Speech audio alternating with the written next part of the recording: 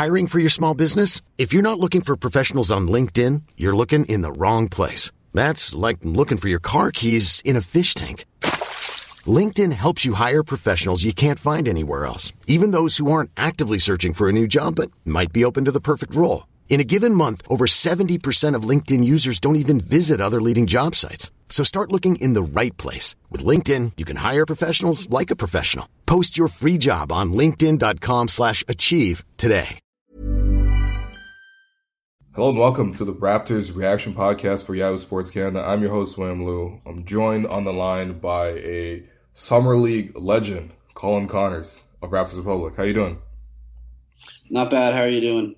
I'm missing Giddy Potts, I'll tell you that much. I do miss Giddy Potts from last year. We had a lot of breakdown of Giddy Potts and Chris Boucher and a lot of other guys last year. The talent this year I don't think is the same, but I got to say, shout out to the Raptors. Very resilient. They were down 26 points, I think, in either the fourth quarter or late in the third quarter, and then they go on a 31-8 comeback to end the game. And honestly, Jordan Lloyd had a pretty damn good look to potentially send the game into overtime, which I don't think anybody wanted, but it's a testament to their compete level that they're able to make this comeback. Let's start with the comeback. How did they make this ridiculous 31-8 point comeback? I think the zone that they switched into really helped. Like, Lonnie Walker was doing so good at just tearing apart the Raptors in pick and roll. They switched up to a zone and put Boucher at the top, and I think they probably got about 3 or 4 fast breaks just off of deflecting passes and getting steals, or just forcing them into a late shot clock where they end up just hoisting up some type of bomb that leads into a Raptors semi-transition. And then I think Jordan Lloyd just kind of asserted himself a bit like I was looking for. Walden was a bit too ball dominant for my liking early on in the first half, and they kind of cut his minutes back in the second half.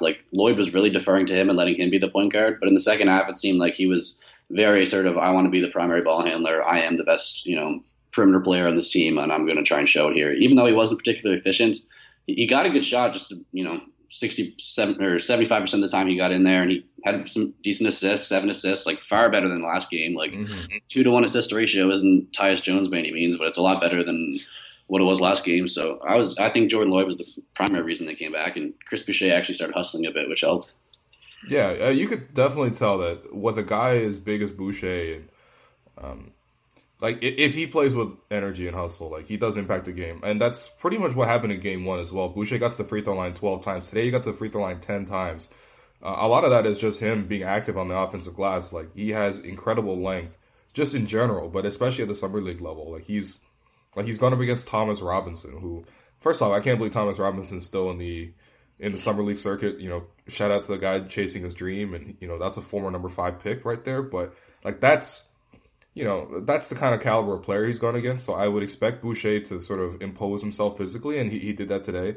And I agree about your point about Lloyd too, because one of my nitpicks with Summer League is I always wish that if you're gonna make any use of the talent on the roster, if you're gonna have any opportunity to see what players look like and what kind of talent you have, you want to make sure you have a good point guard, because there's not a lot of structure in Summer League. And so even having a guy who can just set the table consistently and create a decent outcome for the offense is going to make everybody look better.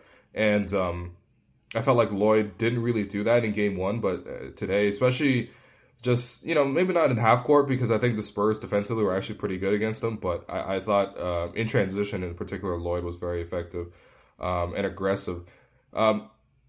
The zone defense, I feel like the Raptors are building a name for themselves with their innovative defenses. I don't think anyone's necessarily paying attention to this specific game, but we saw throughout the season Nick Nurse, definitely a fan of defense, zone defenses, and he even pulled out a box one in the finals. What did you make of that defensive scheme, and just in particular how they sort of set that scheme up with Boucher at the top? I think it was especially encouraging. You got 2 guys out there with extremely long wingspans in Miller and Boucher. And they're not exceptionally good laterally, but they're very good in terms of just covering a lot of ground. And a zone's just the perfect way to deploy those 2 guys, especially when, things aren't really working. You're down 26 and can't really stay in front of anyone.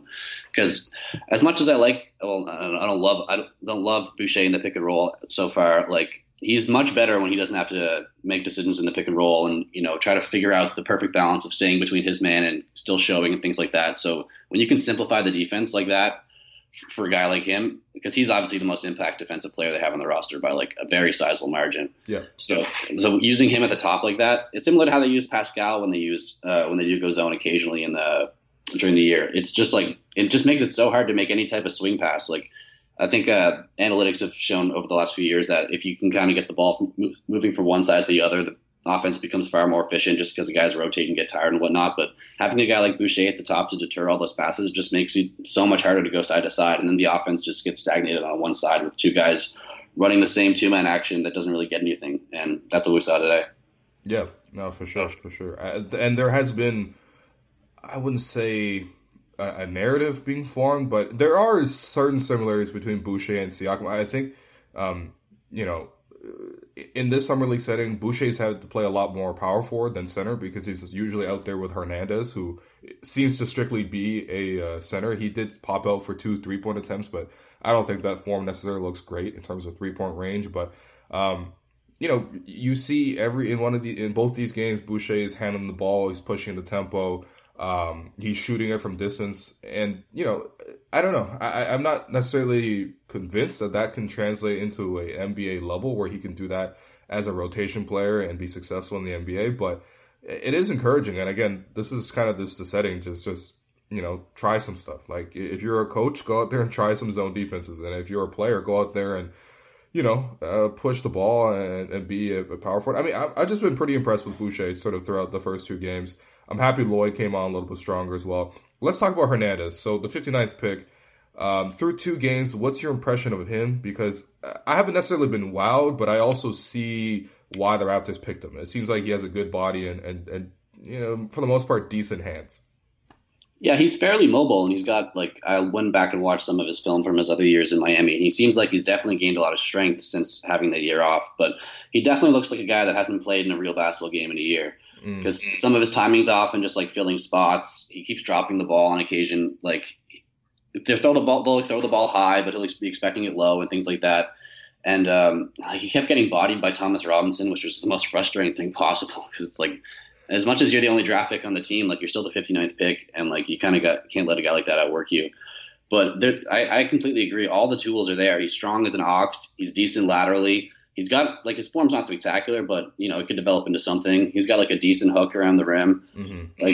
You'd like to see he's got a really good body to be a good short roll guy. Is kind of because he seems like a very strong screen setter. He doesn't seem like a type of guy that's going to pop like Boucher. If he could learn to catch it on a short roll and make a couple reads, because he doesn't exactly have the best touch as of yet, and since he hasn't played in so long, he's not spectacular at catching on the short roll and attacking. If he could learn how to make a couple passes out of there, which he has shown in moments throughout summer league. I think today he only had 1 assist, but I think he had 3 last game. So I think there's something there, but it's definitely pretty raw as of right now.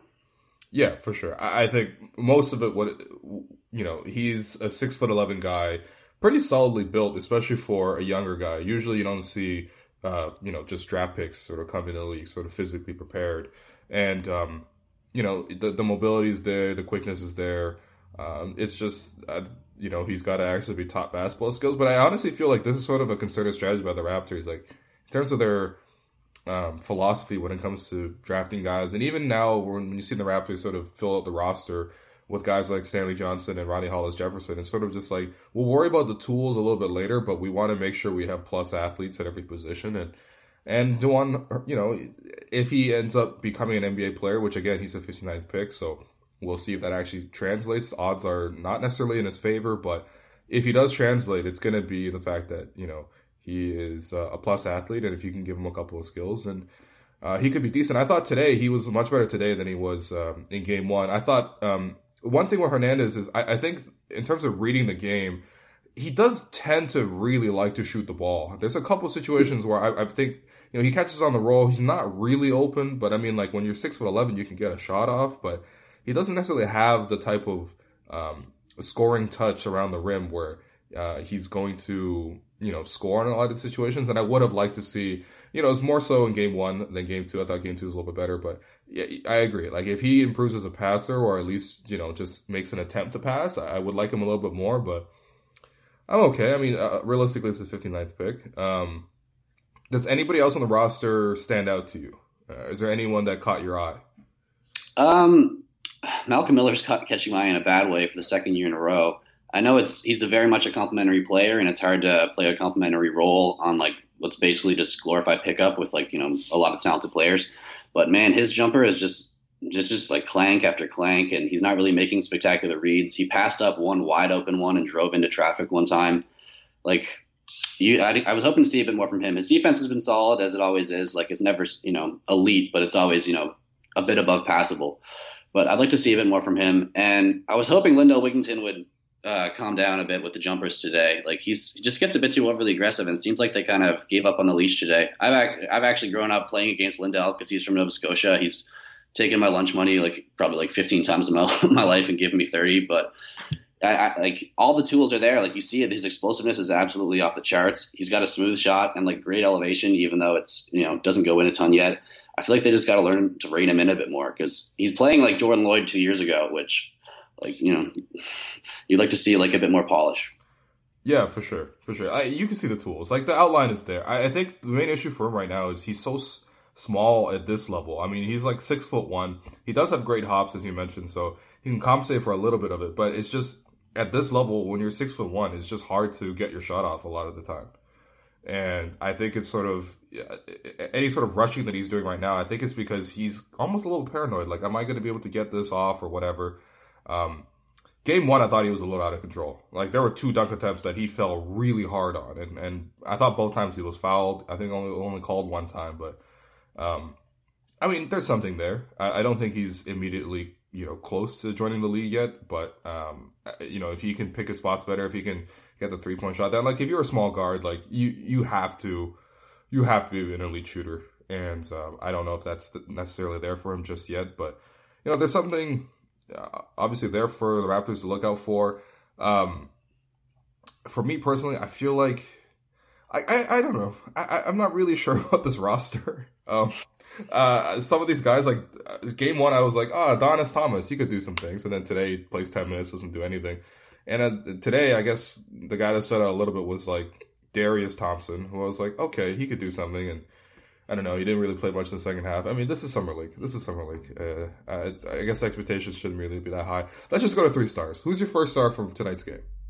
I'd probably have to go with Boucher over Lloyd, just purely off efficiency. Lloyd was chucking a little bit today. Mm-hmm. And then I'd say, Lloyd number 2. Number 3 is probably just... Actually, I'm going to go with Matt Morgan. His stroke is really nice. I know he was a shooter coming in, but he gets that thing off quick. And then I'd have, if they were going Gerald Henderson, I kind of got to go with Thomas Robinson. It's just like he kind of embodies it from a Summer League perspective. Yeah. I mean, I can't believe he only played 15 minutes. I felt like he was very present. In addition to Thomas Robinson, I got to give a special shout out to Drew Eubanks in terms of Gerald Henderson consideration, just because. First off, early in the game, he was just torching the Raptors, just torching them. I thought he was playing really well. His finishing around the basket was great. But then towards the end of the game, he just, I don't know if it was because he was flustered by the zone or the comeback or whatever, but he just started playing kind of dirty, like for no real reason.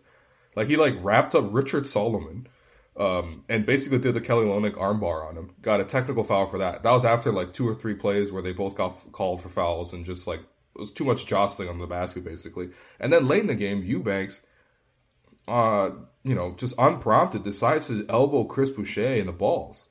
And then he picks up a flagrant 2 and he gets kicked out. And that actually gives the Raptors a chance to cut it to 3 points with about 30-something seconds left.